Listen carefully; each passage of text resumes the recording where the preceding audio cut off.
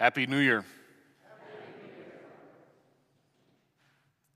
May 2021 be much better than 2020 to all of us.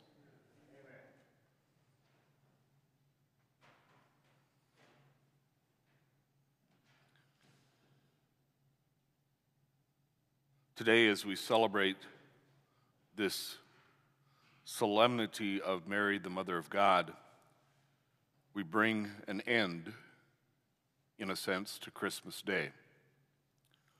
This is the 8th day since Christmas. It is the octave day. There are 2 octaves in our liturgical calendar, one at Christmas, one at Easter. And that simply means that in the history of the church, they've decided that both Christmas and Easter are too big of celebrations just to limit to a single day. And so they spread it out over 8 days.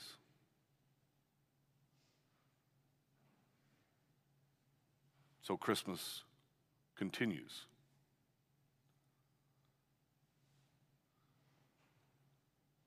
For my homily today, I'd like to focus on the first line of today's gospel.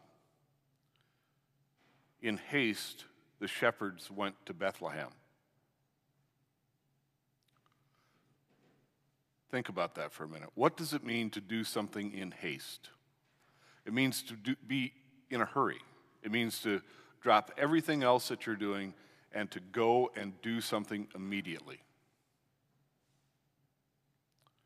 What are we going to hasten to in 2021?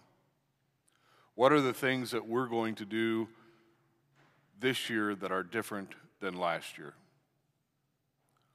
How are we going to hasten to the Lord? The shepherds believed what the angel told them. They believed that if they went to this cave in Bethlehem of Judea, they would find the Christ, the Messiah, the salvation of all the world. And so they left their sheep, they left their flocks, and they went.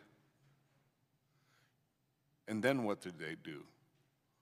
They went out and told everyone what they had seen and what they had heard.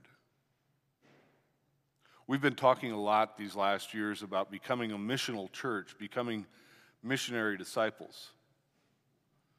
The shepherds are probably one of the best examples of that we have in the scriptures. Because being a missionary disciple, being a missional church, means to go in haste, to go out and proclaim the wonders that God has done for us to any and all who will listen, and at times even to those who won't listen. So what do we go to in haste in 2021? Are we going to hasten to more fully develop our spiritual lives of prayer? Are we going to hasten to read God's word daily and reflect on it? Are we going to hasten to spread the good news of God's kingdom? Or are we simply going to let it pass?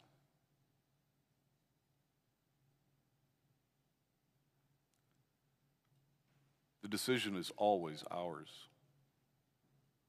But I believe that God has called us in this time to go out of this place and to be heralds of the message.